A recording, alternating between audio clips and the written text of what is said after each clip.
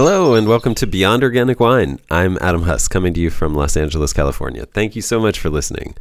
I'm especially grateful to those of you who support this podcast by subscribing via Patreon. Thank you so much for your ongoing support. I recently posted an unreleased episode on Patreon from 2019 exclusively for subscribers. It's an interview with Peter Work of Ampelos Cellars. Ampelos was the first winery ever triple certified, organic, biodynamic, and sustainable. And Peter has a great story to share. If you'd like to subscribe, the link to our Patreon page will be in the show notes. If you don't want to subscribe, but would like to support this podcast, one of the easiest and most beneficial things you can do right now is leave a great review on your podcast app. And for more ideas about how you can support, go to beyondorganicwine.com or email me at connect@organicwinepodcast.com. This episode is once again sponsored by Nick Dugmore and his winery, The Stoke. Here's Nick's message. We at The Stoke wanted to sponsor the Beyond Organic Wine podcast because of the importance of the message that so many of these conversations bring. Our future generations depend upon us, and education is the key to a change in our concepts of how we could and should be farming and treating our soils. It doesn't matter your level of education with these topics, as long as you're willing to learn and your heart is in the right place, you will make a difference, and it doesn't matter the size, as it all adds up. Keep pushing, and please keep chatting. Let's do this. I'll also add that you can find more about Nick's winery and where you can get his wines by going to stokewines.au. I hope that you are as impressed by Nick's ad as I am. It's hard to even call it an ad. And that you feel as strongly as I do that this is the kind of sponsor who deserves our support and patronage. If you haven't listened to Nick's story, please check out 2 episodes ago. It's an incredible episode with Nick. A huge thank you to Nick and the Stoke for the support. What if things get better? This is the title of a fantastic article in Esquire by Pulitzer finalist Karen Russell. And it's also the message of hope I want to offer with this episode.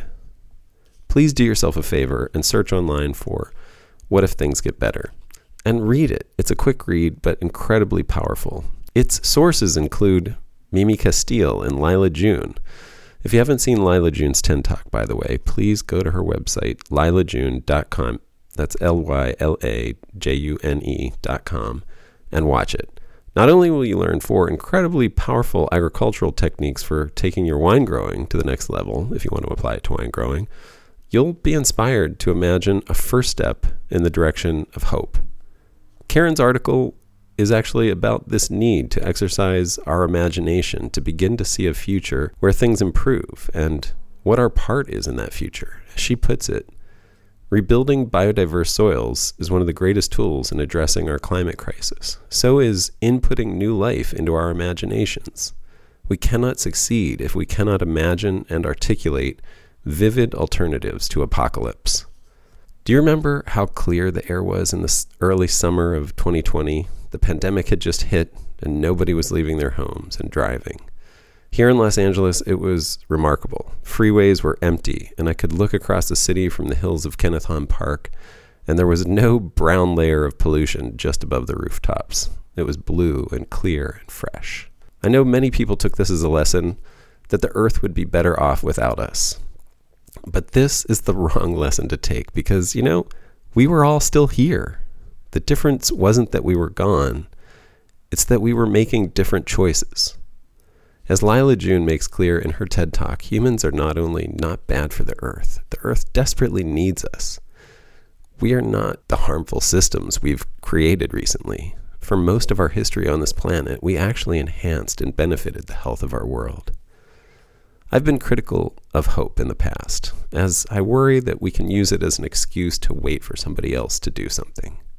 But if hope inspires us to imagine ourselves creating and living better systems, I can't think of a better gift to give. As Mimi Castile is quoted in the article, we can manifest huge amounts of energy to make change, Mimi says. The only true limitation to a future of beauty and permanence is our own imagination and the courage to act.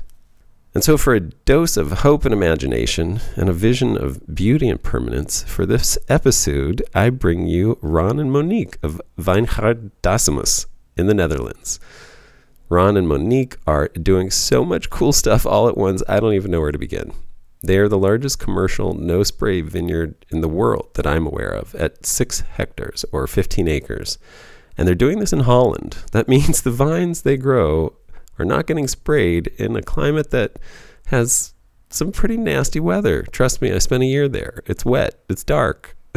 And 2 of those 6 hectares or 5 acres of that vineyard is a younger Vitiforestry planting that will use trees as living trellis posts. When you hear about how and why they use high cordon trellising system, how and why they mow very sparsely, how and why they don't need to add fertilizer, how and why they've chosen the tree partners in the Vitiforestry block, and how the system lends itself to incredibly beautifully expressive wines, and so much more, you will see how amazingly caring and thoughtful they are about the ecology of every element of their system, and why I'm so thrilled to share this with you. While there are folks doing pieces of what Ron and Monique are doing, I have yet to find anyone doing all of this in one vineyard. And they are doing it in a place that doesn't even have a wine tradition, mostly because the weather is so bad. I guess what I'm trying to say is, if they can do what they are doing where they're doing it, and they are, the rest of us have no excuses. So let your imaginations run wild and enjoy. And P.S., a special thank you to Ryan Opaz of Catavino Tours for pointing me in the direction of these amazing Dutch winemakers. Also, I'll include the links to everything that I mentioned in the show notes. Enjoy. Welcome, guys. Thanks for doing this. I really appreciate you having this conversation. No problem. And if you would, you guys are in the Netherlands, and I would love for you to introduce yourselves, your names, and the name of your winery. Yeah, so it's Ron and Monique, and we're in the Netherlands and just south of Breda, which is a little bit bigger city, but in the south of the Netherlands. And we have a vineyard here, a vineyard Dassemus, which is the name of the place where we are, a very super small, like 5 houses, little village. Wijngaard Dassemus? Dassemus, yes. And it's, you say Wijngaard? Wijngaard. Wijngaard. Oh, I forgot the Dutch G. Yeah, it's very nice to hear your accents, by the way. It brings back fond memories of living there. And so you guys are right across the Belgium border. It's like 3 kilometers from here. Right Belgium on, border. Yeah. How do you guys know each other? Oh, for a really long time. You're colleagues, I guess. Colleagues, yeah. We were in a summer like, job. Like outdoor activities, climbing and canoeing. That's where we met in Austria. And there was no vineyard in sight. No. Yeah. For a long time, yeah. Well, I'll just sort of tease a little bit about what you guys are doing, but you are farming in the Netherlands without sprays, about a little over 6 hectares, about 15 acres. Is that right? Yeah, that's right. Yeah. And I want to get into how you're doing that, but how did you guys get started in wine? I mean, how did you start down this path? Like when at the very beginning? It was just a hobby in the beginning, and we're both really interested in plants and growing plants and growing like sort of exotic plants. Exotic for us, having vines are already almost exotic. And so this hobby, we started out and tried. And this was in 2000, maybe 3 or 4. And there were just like the first peavies were there. Uh-huh. And we planted some, and they really grew very good. And we also planted some classical varieties like a Pinot Noir and a Riesling. But they they just died after a couple of years. But like if you're busy with plants and wine and just as a hobby, you're reading about it, you're looking on the internet, you're visiting vineyards, and sort of the idea came around that we could start like a proper vineyard, sustainable, because we didn't. I see no point in starting a vineyard in the Netherlands, which has a terrible climate, like cold and wet, and I mean a lot of mildew, powdery mildew, and then start with like a Chardonnay or something. So you have to spray actually more than you would have to spray in France.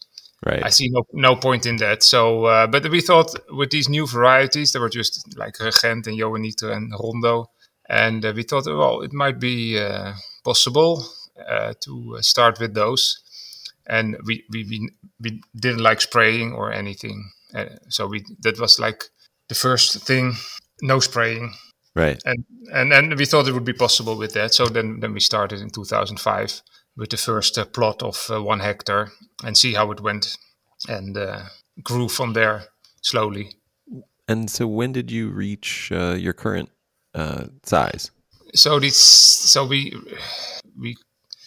planted a little bit extra up till like 4 hectares. Okay. And then because we want to make a living off the vineyard, so you need to produce quite a lot of bottles. And we thought like 4 hectares is okay, that should be enough. So we first grew to the 4 hectares, and then we looked first, are all the varieties doing okay? Are they all producing what we like, and are they, producing nice wines, good resistancy and everything? And then so we actually removed quite a lot of varieties. So that took a long time, because you plant something, it takes 4 years before you get the first harvest. Then you make wine. You try another year, and actually after like 8 to 10 years, you can say, okay, this variety is good or it's not so good. And we had quite a few that didn't produce what we want, and we had to take them out, replant them with small vines, and wait another 3 years. So it actually took like about 15 years before we had the whole 4 hectares productive and like how we wanted. And only the last 3 years we increased it by another 2 hectares. And were you finding you needed those extra 2 hectares because for any specific reason, or you were just ready because to the wine was sold out. That's a good reason. Yeah. Yeah, we always a little bit more, and I mean, we at first 4 hectares is really a lot for just the 2 of us, but we sort of got more extensive during these years. So actually, we have time for another 2 hectares in this fashion. How we manage the vineyard right now. Right. Well, I should warn you. Sometimes what happens when you expand based on your production is you start having children so that they can help with the farming. So just beware. Yeah, I don't think we will go this way. No. Yeah, but it's a joke, of course, because they say winemaking and building a vineyard takes 100 years, so multiple generations. Right. But I think for us, we don't have children, but there's so many people that enjoy the vineyard and want to work here, and so I'm really it's people are really drawn towards organic vineyard. You'll be able to adopt some strays, basically. Yeah. Oh, we adopted a lot They already. Yeah. also left a lot of them left us also. So for some of them, it's quite hard. Yeah, people think it's romantic, and then they start doing it. No, not at all. Well, what was I going to ask? You made me think of a really good question. One of the reasons I'm joking about, obviously expanding and everything like that, but one thing I've considered when you're working with no sprays, or with this philosophy of like not wanting to spray, and therefore you might have a lower productivity, and so sometimes just planting, it's almost like you want to build a business plan on projecting 50% productivity based on what might be the average for the kind of planting that you're doing. And then if you get more than that, great, it's a bonus. But in bad years or difficult, challenging years, you still have based your business plan on this thing. Did that play at all into this at all? Like, do you have a lower productivity, would you say? The sales were really good, so we just thought there's room for more wine to make and to sell. But there's some truth in what you say, because we do produce less than like a conventional vineyard. And why is that? Because we don't want to burden the plants so much. So this is very important. So if you don't spray, the plants have to be super healthy. And if you burden them with a lot of grapes, they suffer a little bit, and it's like when you work too hard, you get ill, and it's the same for the plants. So if they have too many grapes, then they just get more susceptible to all these diseases. So we have to keep the yield quite low, and then they're more healthy. But not, I don't. if I hear stories sometimes from France, the yield is not that low. No, it's not that low. We're sort of like maybe for a bottle a plant, we say. So it's like 3,000 liters per hectare or something. Okay. And sometimes it's more. Good. Yeah, sometimes more, that's good. But other vineyards, they might make double in the Netherlands. But then they also have to tend to the plants more, so it takes more time. We sort of leave the plants more, so it's less time, but still good production. But then when you say you take like 50% in account to have this to have every year's yield 50% lower. But actually, what we see is that we have a much more constant yield over the years. So we see other vineyards that have like 2021, they have like a complete miss harvest. Yes. And produce almost nothing, and ours is much more constant. So I think in like a 10-year period, it wouldn't be that much a difference from a conventional winery, because the plants are just more stable and more resistant and stronger. So your average yield across like a 10-year period might be the same or higher potentially because of the consistency. Yeah. And what happened they did a lot in 2021. Oh, sorry. Go ahead. Well, just a horrible year.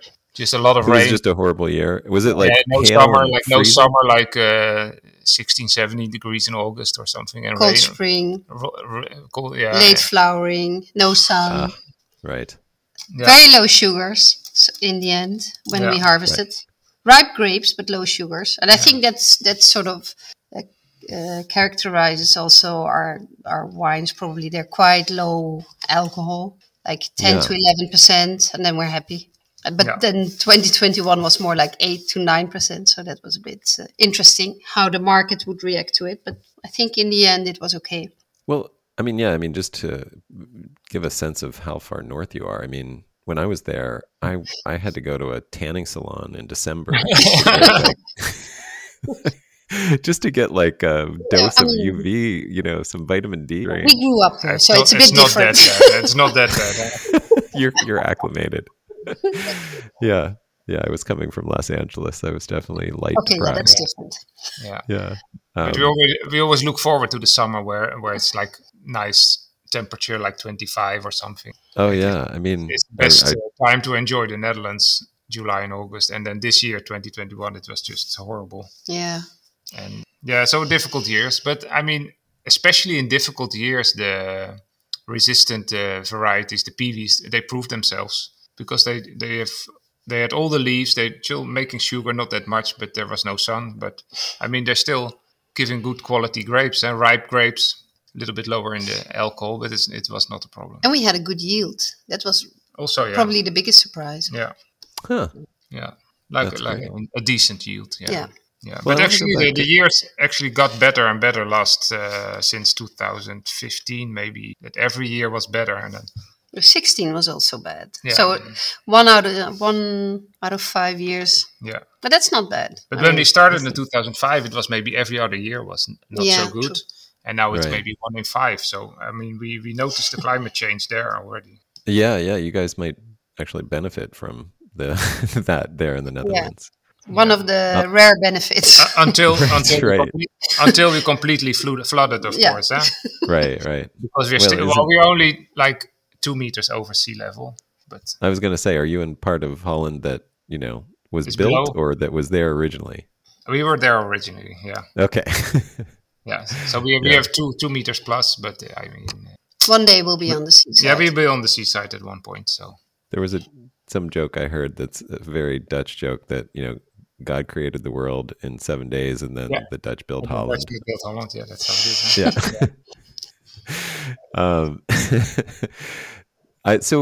Yeah. Something you guys said I wanted to go back to, or you said, Ron, that there's a saying that it takes 100 years to build a vineyard, and generations. Now, who says that? Well, I actually think they're right, huh? Because I do too. That is not a common thing that I've heard. I mean, it's not. Well, look, I'll just put it in the context of America, the U.S. It's.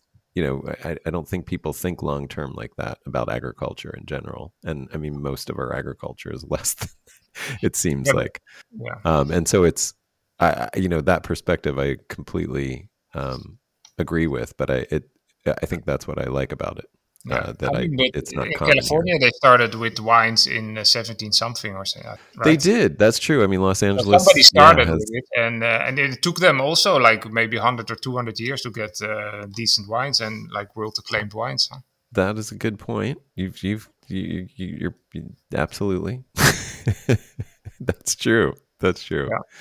But I mean, I guess I was thinking specifically of a vineyard. I mean, a lot of, Yeah. No, I mean it's a little joke, of course, also because you learn you can build a vineyard faster, but it really to learn how to make wine with all the different years and to have like a really good experience, build an experience for all these years, all these different situations. I mean, you only can make wine once a year, huh? So if you have to make wine like maybe 50 times, 100 times to really get enough experience. So it's yeah, difficult, huh?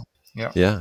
Well, I often think, I mean, this was a conversation I had with another guy who's doing a no spray vineyard in a very challenging place in the center of the U.S. And that was his thought as well. Was just we think that we can just like plant a vineyard and have success within a few years, and he's like, but I think originally you had to try different grapes. You had to Yeah. maybe even breed and select new grapes for your area to see what worked well and that Yeah. that did the best, and that took generations, and you really Yeah. built a vineyard as this ongoing process of adaptation for generations to get Yeah. to a point where it was integrated as part of that geology, the local geography and the local culture. Yeah. So I like that idea. So you and I like that you guys have started this way. Can you talk about what you're growing and how you're growing it? So we have a lot of so we call them PVs. So it's German for the resistant variety, the pilzwiderstandsfähige Traube, PVs. Right. It sounds better than hybrids, we think, because Yeah. hybrids sort of Peewees, got a it's good. bad name from I think the chemical industry in the 30s, 50s. But so we like to call them PVs. We only have PVs, and that's the reason we don't have to spray, or we can do without spraying, because they're just super resistant, but Right. not all equally resistant. So they develop maybe 40, 50 of these PV varieties, and I think we tried a lot of them, like maybe 40 even. And so we had to take out quite a few, and now we're left with about 18 PV varieties. 18, and there's a lot of did you say? 18, 18, yeah. 18 varieties, and there's a lot of development in this area. So almost every year or every other year, there's a new one coming from Germany. They're mostly bred in Germany, although France and Italy are starting up programs as well. And so these varieties, they made it possible, I would say, to start a vineyard here. Nice. And how so 18 from 40, how, and are there, do you have any stars that stand out to you now that you like to talk about? We've got quite new ones. That's the Sauvignon Gris. It's really, really good. It's much better than everything before. It's growing fast, very resistant, and the grapes, they're so beautiful. It's a Gris, so like a Pinot Gris. So the grapes are actually not yellow or white, but red. And not blue for red wine, but like red, and not to make red wine, of course, but to make a white wine. Very thick-skinned. Super thick skin, so you can leave them we could leave them till November, and they still would be fine. Wow! So that's a really good one, and flavor is a little bit difficult, I would say. It's for us, it's like a little bit bland, maybe like Pinot Blanc type of wine. Okay. But we make it into orange, and then it's all of a sudden completely different. And then there's Sauvignac, which is also a new one. It's developed by Valentin Blattner, a very special guy. And this one is super aromatic, like Sauvignon Blanc, and super resistant, grows very fast. These two are really two of our favorite varieties. But also like something like Solaris, which is a little bit older. It's a very good one for us because it ripens very, very early. And it sort of saved the harvest in 2021 when there was no sun. This still produced wines at 12% alcohol. So we could do a lot of blending to make the rest of the wines a little bit higher. Yeah. I had some Danish Solaris that I thought was very pretty, very beautiful.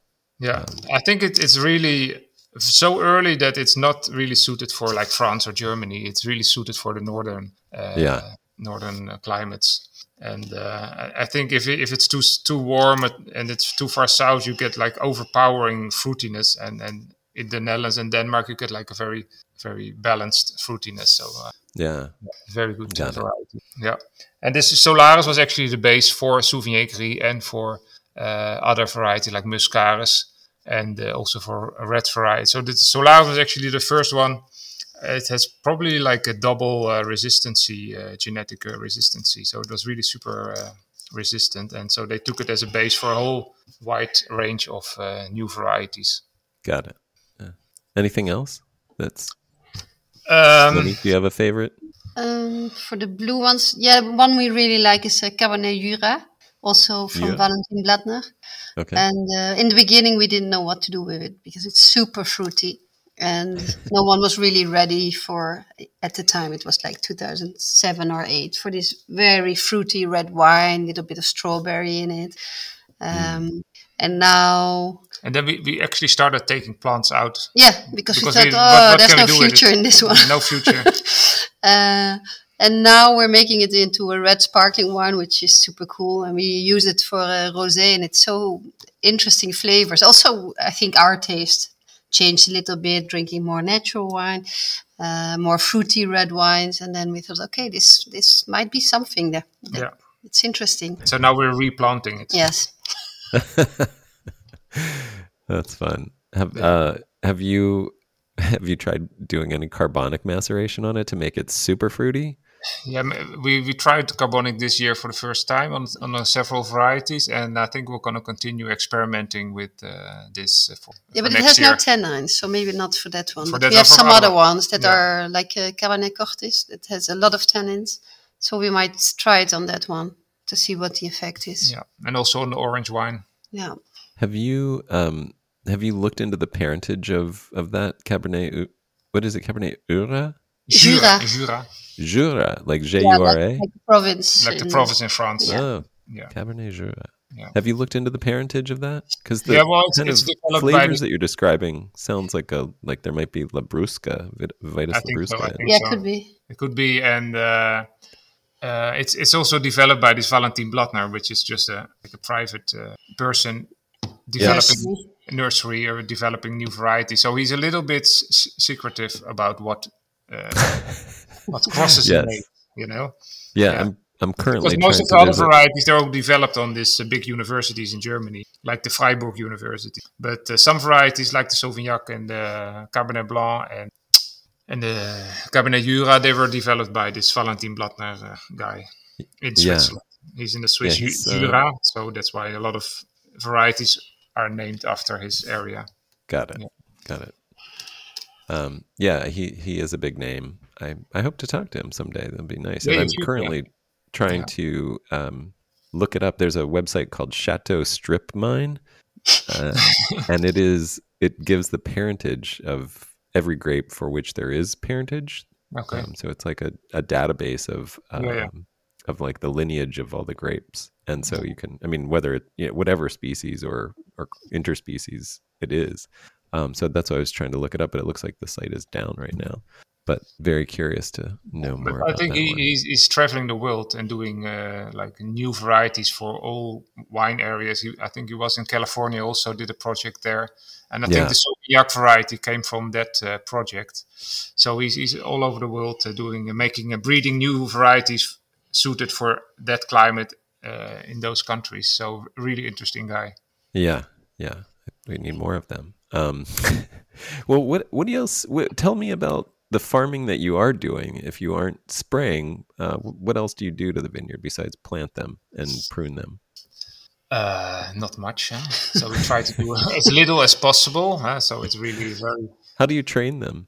Yeah, so we actually developed a different system. So we started on normal double guillot system where we would tie the bottom two branches at maybe like 80, 90 centimeters height. Yeah. Because another thing we can talk later about it is the frost problems we have in springtime. Yeah, it's pretty flat where you are, right? Yeah, it's completely flat. So we gotta Yeah. get a lot of ground frost, and sometimes a little bit higher, and sometimes it goes that like a meter high, and then all your grapes are frozen.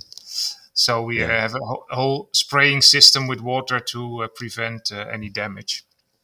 But training them in this double GO system, and then they grow upwards, and it's actually a lot of work to bind the grapes. Not with all varieties. If you have like a Riesling, we don't have it, but a Riesling type, or Johanniter and Riesel and Bianca, and they grow perfectly straight. So it just takes me like half an hour to do 100 plants to tie them up in summer. And then we have Solaris. We talked about it before, and it grows all over the place, like left, right, up, down. And to tie those into a neat row, it took me like 3 hours for 100 plants. And we have 3,000 plants of Solaris. So it was just too much. It was too much work. We couldn't. We just, for 1 year, we just forgot the Solaris, did the rest of the vineyard.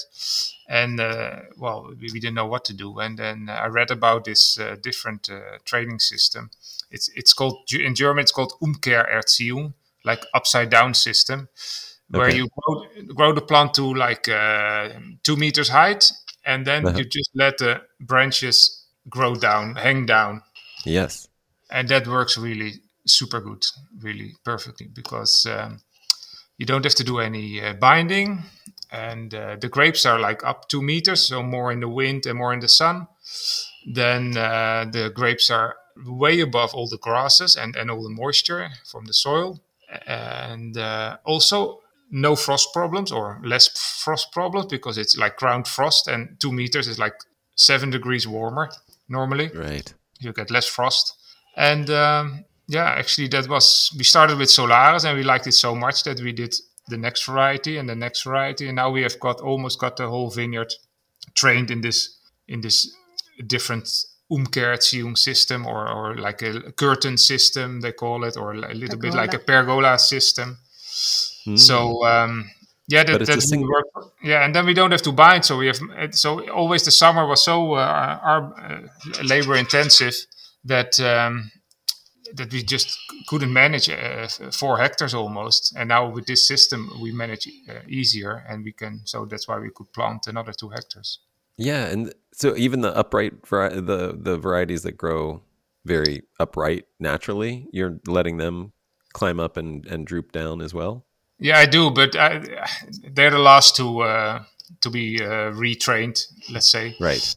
Because I left them in the normal system for up till now, but we tried them also, and it's just much better.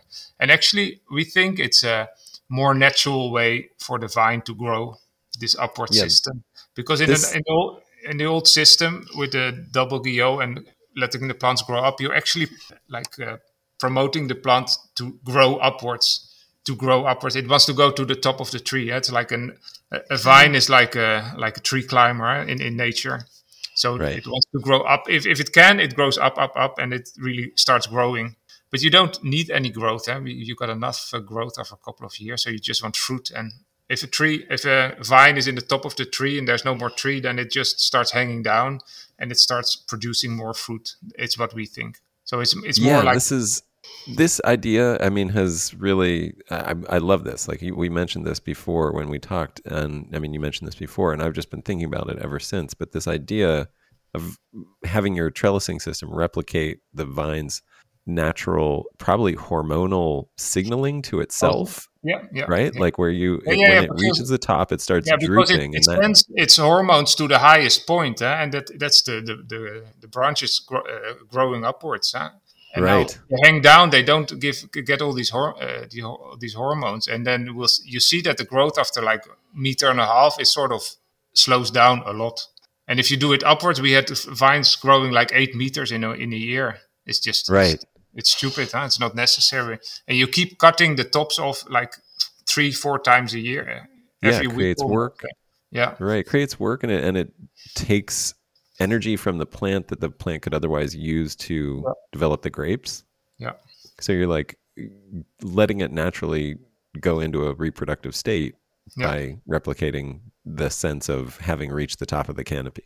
Yeah. I just think that's so smart. and such a great insight. Yeah. So I read about it, and I didn't think about it myself. I read about it, and it was done more often like years ago. But now they wanted more in the modern viticulture. They wanted more neat. They wanted also be able to maybe harvest like with a machine and anything. Right, machine harvesting. Yeah. Yeah, so it's difficult with this system, but we harvest everything by hand, so no problem. It's actually easier to harvest by hand. This because the grapes are right in front of you. You don't have to bend down. You don't break your back on harvesting grapes. So so it sort of got in a little bit of a disuse, but I think it's a super system. And we find vineyards all over the world that also use this system, but they're mostly like biodynamic vineyards. Yeah, yeah. Or old ones that are very old ones, maybe still sort of polyculture systems where they're... And you guys are you playing around with a little vitiforestry, integrating some trees and things like that? Yeah, also, yeah. So that's what are you doing? So that's the new 2 hectares. We started a little Vitiforestry, they say. But even in the old vineyard, we try to get as much biodiversity in the form of different herbs and different plants. I think a biodiverse vineyard is just much more resistant to all diseases and pests and everything. And this new vineyard, we wanted to do. So in the old vineyard, there's plenty of biodiversity above ground, like herbs and everything. And now we're thinking more biodiversity in the soil by using trees that have like a symbiosis with a lot of fungus and mycorrhiza and everything. And we hope that in this way, the nutrients in the soil, they get like transported by the mycorrhiza to the trees and to the grapes. And so they sort of both profit from this system, the grapes and the trees, and get more biodiversity and a living soil, a healthier soil. And that brings maybe healthier grapes. Yes. Yeah. This is my this is my mantra. How in the vitiforestry section, how is that laid out? Like, how are you using and interplanting?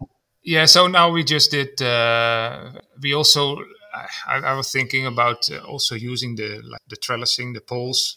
Normally we have like 1 wooden beam per 6 grapes. So we thought maybe we could do a living beam, like the tree would be a living beam holding up the wires and the vines. So we have 7 spaces between 2 normal wooden posts, and then 3 grapes, then 1 living tree, and then another 3 grapes. So like per 6 grapes, 1 tree. And then we're looking at what kind of trees, of course. And so we're looking at the mycorrhiza, and they're like sort of 2 types of mycorrhiza that grow into the root of a plant and that stay on the outside of the root. And grapes have the system. Ecto and endo, right? Yeah. And so the grapes have the system, they go into the root system of the grapes. And so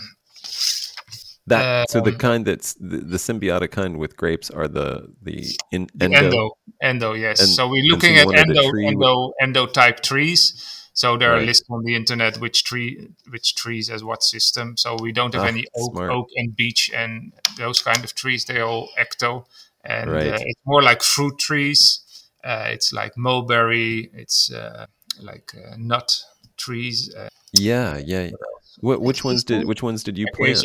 Robinia, and so we planted like maybe 12 to 14 different varieties of 12 trees. to 14 different varieties. What are some of the ones that you? Yeah, so we really like the mulberry, which also gives off fruit, of course, and cornus, which is like I don't know what it's called in English, but cornus is the Latin name. I looked this up, and if I'm not mistaken, the cornus tree is the flowering dogwood tree, which is also a very beautiful tree. And then pears and apples and cherries. Not all edible. No, it's like we're looking more at the wild varieties of those, and we don't want to harvest the fruit. It's more for maybe for the birds or something. But I didn't know about all this, but this is definitely I'm extremely interested in this in the sense that I have land that I plan to do this on myself in a very similar way to the way that you're doing it, and I've come to a lot of the same conclusions. So it's. But I hadn't been looking at the mycorrhizae, and that like the having the same kind of mycorrhizae, but I had heard anecdotally that mulberries were, really good companions for grapes, and now it makes a lot more sense why. Yeah. Maybe there are other reasons as well, but that common kind of mycorrhizae is a really great tip off to what would work well in this system. It's got to be a very long experiment, and I hope to Yes. see that some around some trees that the vines really are doing much better. You do see that? Other trees? No, not yet. It's like 3 years old. You plan to see that, yeah. 3 years old, so in the beginning. But I think we will see that, and then for our next project, we'll choose those trees that are performing best and improve the vineyard. And have you planted them all at the same time? No, it took us I think 3 years. Over 3 years, we planted them. Okay, I mean, I just meant, did you plant like the trees first and then integrate the vines, because the vines are obviously faster growing? I don't think they're faster growing. Trees can. Oh, you don't think so? Okay. Super fast. When they really kick off, then they grow really fast. The trees do. Fast, Yeah, the trees. Yeah, they can. Oh, but okay. we had to plant the vines first, because you have to plant them in May after the frost season, sort of. So we normally plant after we call it I don't know what, like 15th of May. We plant the vines, because then normally you don't have any frost. And trees you would have to plant like in February, March. So we planted the vines first, and then the year after we filled all the empty spaces with trees. Okay. And then we planted the 2 hectares in 3 years, because the new vines, they just take up a lot of extra time, like weeding and binding. So we don't want to plant in 6,000 vines in 1 year. It's just too much work. So we just sort of took it slowly. Right. Wild. How do you intend to run the wires or wire? So we have just one top wire. Yep. Yeah. And they just, we have the Robinia wood poles from like 2.5 meters. They into the soil, and they carry on top. They carry the one thread, the one wire, and then there are like bamboo sticks for every plant, 2-meter bamboo sticks, and to get them nice and straight. And then sort of in the letter T. So first you go up straight with the vines until you reach the top wire at like 2 meters, 1 meter 80, and then you go left and right. So it takes like a year or 2 years longer to get the final form, but it doesn't matter. It's already producing after 3 years. So yeah. No, yeah. I guess what I meant is, are you attaching them to the trees, or is that your plan to attach the wire to the trees, or will you just let it sort of drape from the trees, or how will that work? I think I think we're going to cut the trees at one point. Because we can't have trees that grow like 10 meters. So they have to, they're all trees that can be pruned. So you will be pollarding them. Yeah, we're going to keep them like relatively small. And gotcha. They're going to go thicker and thicker, like a vine as well. And the thread will be somewhere on top of it or something. Got it. Yeah. Yeah, I've heard of people. They're not attached, but just on top, It's the wire is just hanging down on the weight from the vines. You only need like a downward force. And we hope that the trees will give more stability also, so they don't blow over. Mm. Right.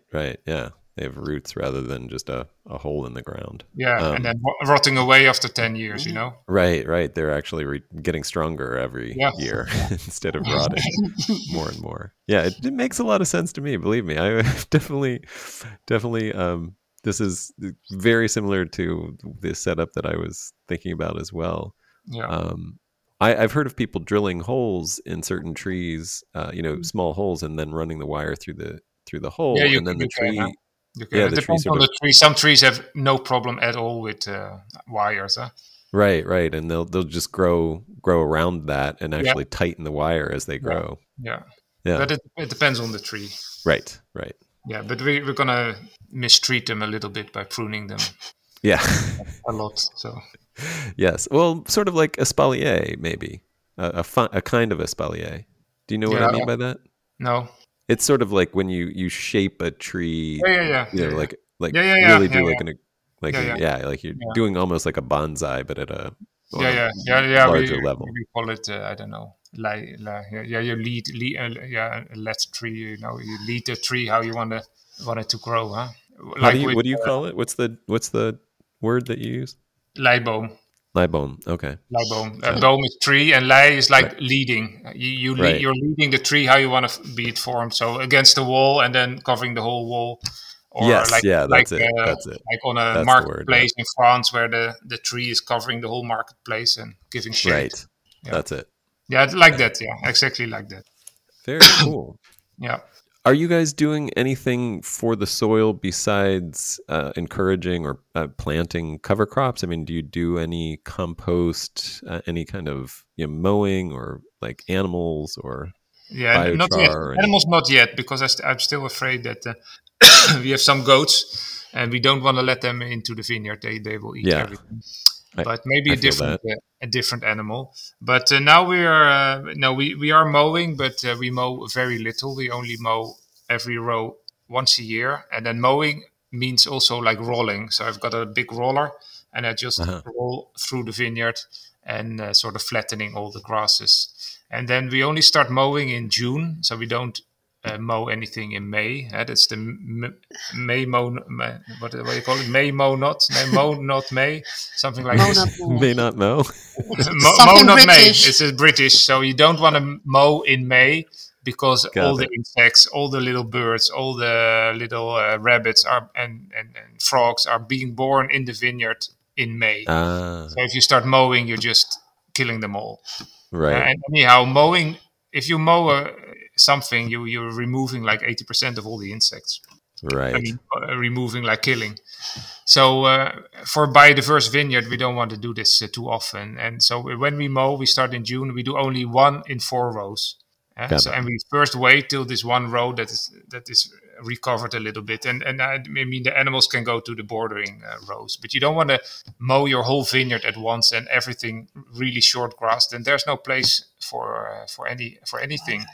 So we do 1 row in 4, and then like 3 weeks later, 1 month later, we do another row, and then another 3 weeks later, another row, and then the last row just before harvest. So, and then we mow the whole vineyard, and the grass, it can be like 1.5 meters high. So, and when you mow it or roll it, it's a lot of organic matter, and that's just taken up into the soil. The nutrients are available for the vines. So, I mean, in this way, you get a perfectly healthy soil, and by not driving on your soil, it doesn't get compacted a lot, so it's still very loose, very airy, and I mean, it's just wonderful. Well, and I mean, that's one of the advantages of not spraying as well, too, right? Yeah. You're driving every week through the vineyard. I mean, and a tractor is like 1.5 tons or something. It's really compacting the soil, and you have to go and you're spraying after rain, so it's there's a lot of water in your vineyard as well, so you get extra compacting. So it's it's not good. Well, what I want to know is, how did you learn to do all this stuff, and why did you want to do it all? Like, why did you want to learn to do all this in the vineyard, especially like the vitiforestry stuff? But there's a lot of thought in the way that you're mowing and everything else. Yeah, but you got a lot of time to think when you're pruning and everything, huh? You were thinking, what can I do differently? What can I do better? And you're looking at the vineyard, how it grows through the years, how it's developing. And you see after 10 years, the poles start breaking. And you think, couldn't we use like a living kind of pole that stays for tens of years? Or the mowing, you say, should I mow now, or why not wait a little bit? And trying over the years, doing less and less actually. And we see actually that the vineyard improves by doing less. Well, I mean, it just sounds like, I mean, so you're telling me you paid attention to the earth and the earth was teaching you? Is that one way to put it? Yeah, but you're just thinking about how everything works in the vineyard, and you do well this year, you do that, and maybe once I started mowing real early in May, and then after 2 weeks the grass was the same height, I think, right. And I always did like one row in 2. So I did 1 row I mowed and the other later. So, and then after 2 weeks, they both the grasses were just same height. Right. And so, why did I do this? This first time, and but if you mow too early, the grasses they want to form seeds, in Right. springtime, like everything. And if you start mowing them, they still want to produce this, so they started growing immediately and trying to make seeds again. But if you mow after they made seeds, they're much quieter. You mow them and they really stay smaller for a longer time. And we want to we want all the plants, all the herbs as well, to form seeds, so they sort of spread themselves through the vineyard. And if you mow too much too early, then the seeds are not formed, and you just have to reseed all the herbs like every couple of years. Right. So, okay, going back to compost. Any compost or anything like that? No, so all the composting is in the vineyard, where you roll the grasses or mow them, and they're composted in the vineyard. Right, because then if you, right. So just a green mulch, what we call a green mulch, and then, or green manure. Do you, what about like your pressings? Do you, I'm guessing your compost. Yeah, okay, we put that on the compost heap, of course. So we have a compost heap. But then, does that go into a garden, or do you have to spread that back out into the vineyard? What do you do? Yeah, but it's difficult to spread it out in the vineyard. It's also not right. It's more tractor passes and everything. So we usually put it in the vegetable garden or something. Maybe if we do like a new plot of planting, for the first year we spread the compost there. But we don't need it as such. Right. Yeah. Do you want to talk any about the wines that you're making? You said a little bit when we were talking about varieties, but the vineyard, The point of vineyard is making wine, It's not like is it? Oh God, yeah, I've been enjoying the I've had it all wrong. Birds and wildlife, all the romantic parts.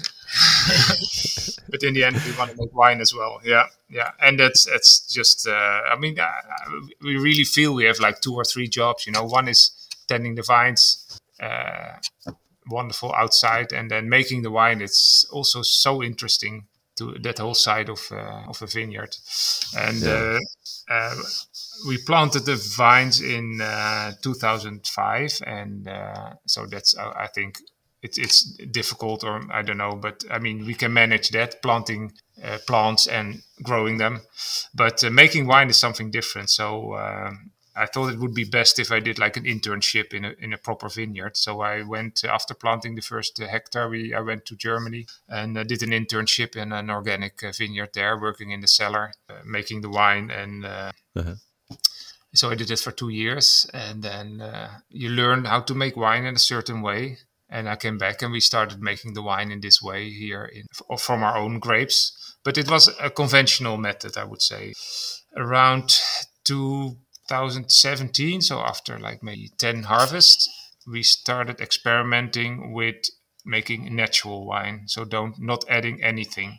And in hindsight, it's quite logic that we work this way, because you have so healthy environment outside in the vineyard. So you have a lot of wild yeast on your vines, a lot of bacteria, and it's really easy to make a natural wine. So a natural wine compared to a conventional wine is you don't add anything, and you let the indigenous yeast make the wine for you, the wild yeast, so to say.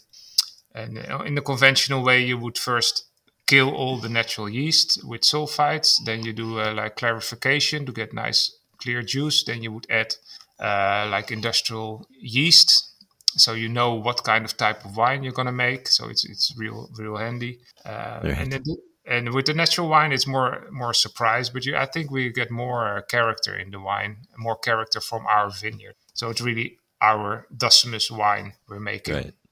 I think, why we also chose maybe to stay conventional for a while is that we have, as you know, maybe that we have no tradition of winemaking in the Netherlands.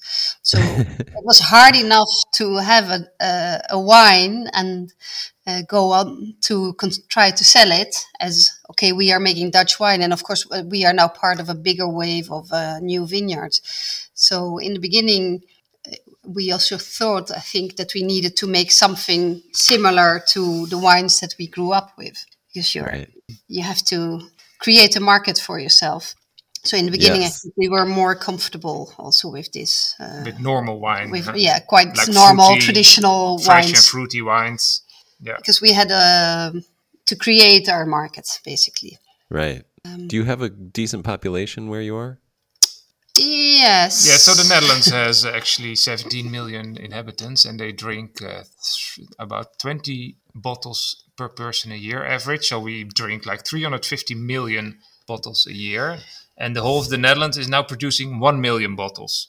Oh, look at So that. it's nothing yet, huh? Right. On a 350 million. So I think there's a lot of room for Dutch wine, and we see now that in the bigger cities, Amsterdam, people are really looking to this natural. They really want a natural wine. They're looking for organic, biodynamic, and that's basically our market. So the local market is a little bit difficult now with the natural wine because people still drink conventional wine mostly. But for the big cities like Rotterdam, Amsterdam, they're really looking for the natural wine. All the restaurants and bars, they like to serve a natural wine. Right. And it looks like you play with apples as well. Yeah, we make a cider. Yeah. Yeah. We don't Are have you any growing apples. the apples? No, we don't. We don't have to because there are so many apples in the Netherlands, and we basically started making cider because I heard this story about the apple growers. They have to throw so much away, like a quarter of their harvest, because not that because it's rot or anything, but just wrong size, like too big or too small for the supermarket. Right. And so we got some of those apples and started experimenting making a cider. And so last year we made a new cider where that's from our experience with the orange wine. So we make a lot of orange wine. And and if you make orange wine, you see how much taste is there in the skins. It's incredible. Oh, yeah. And now I find it such a waste to throw away perfect skins. Yeah. Grape skins. Right. So we put them with the apple cider, the grape skins of our white wine. Like if you make a white, you mean? You put the white wine, we press the grapes, and then you have all these grape skins in the press, and we take them out, put them in apple cider. Right. And then you get sort of an orange wine apple cider. Yeah. And that's really amazing. That sounds amazing. Yeah. Yeah. Like light alcohol, a lot of taste, like the orange wine, little sparkling. Yeah. So we always experimenting with new things every year almost. Gotcha. And this year sort of was the Macération Carbonique year to try the first Macération Carbonique. So for the future, I think it's very interesting because the flavors are again completely different. I will be interested to hear what you find out about that. That sounds amazing. Anything else you want to say about your winemaking or wine? So mostly, so we started 2017 with the natural wine, and we started with an orange wine because orange and red are easiest to make in a natural way because you get the natural tannins, which are making the wine very stable. And the orange wine was really picked up very well, and so we had to so it was sold out very quick, and then we had to make more and more and more. And so now half of our production is actually orange wine, and the other half is red, rosé, and white. But in the beginning we would think that white would be our main wine, but so now it's orange, and we hope to make more of that.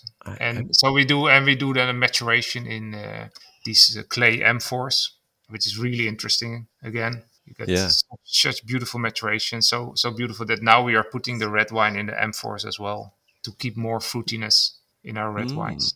So very interesting subject, the whole winemaking. Yeah, it is. A lot of room for experimenting. Yeah, for sure. That's why it takes 100 years to make a nice wine. Only once a year you can experiment. So maybe the next 10 years we can learn about carbonic maceration and something else. Yeah, that's nice. Yeah, I found that with orange wine as well here. It's super popular. Like people come. I work at a natural wine bar, and people come specifically to try. We could probably have more like our biggest section could be orange wine. Orange wine, and it would do well. And do you also find that it's mainly the people between 25 and 45? I do. Like a young thing.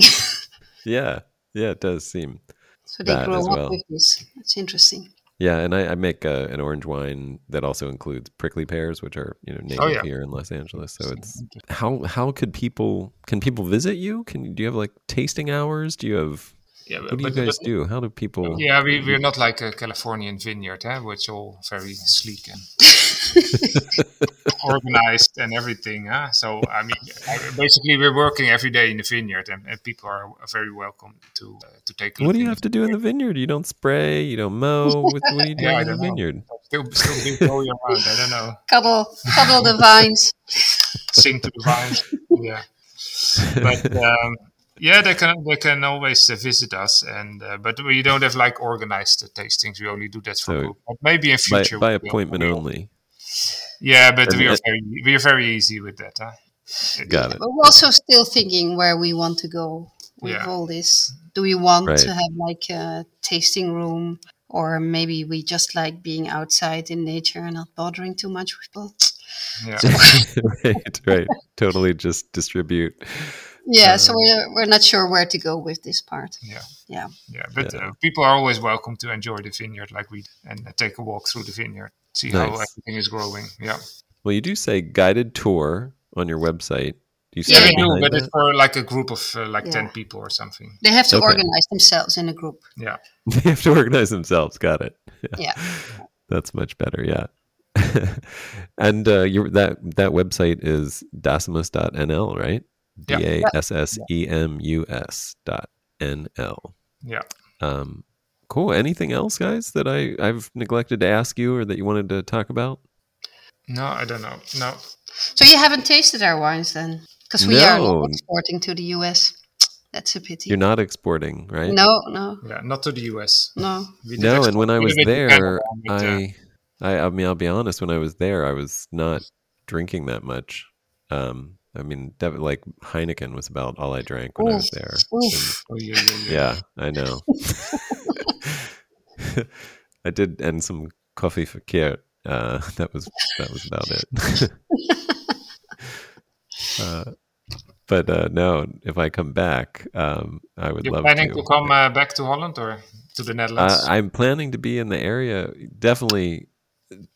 Hopefully, we'll see. There's so many things that have to align. But yes, I definitely am planning to come back. I just don't know when.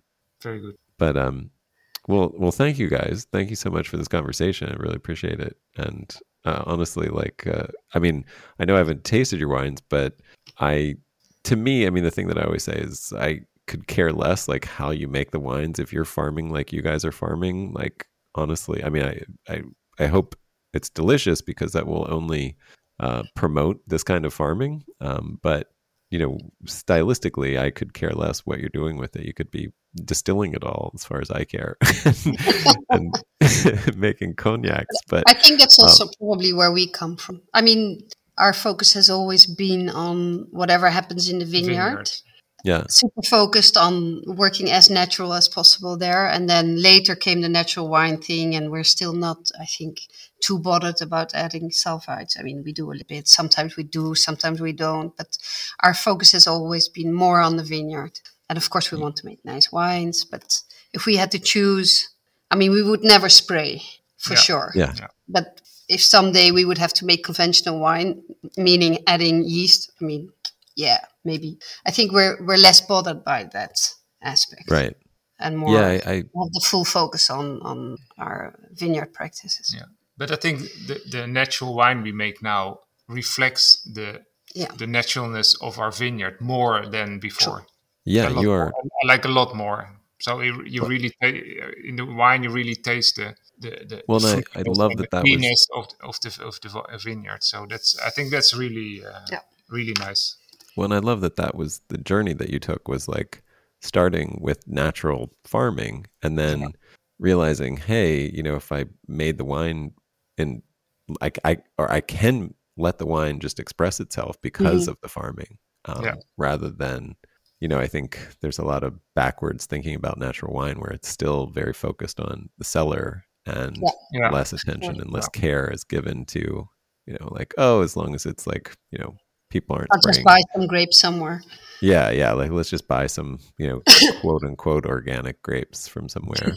But yeah, I love that you guys came at it the other way. And I mean, that's my approach as well. And why that's very cool to have discovered you guys. I mean, to found, honestly, it was, I have to give credit to Ryan Opaz of Catavino Tours, who has connections.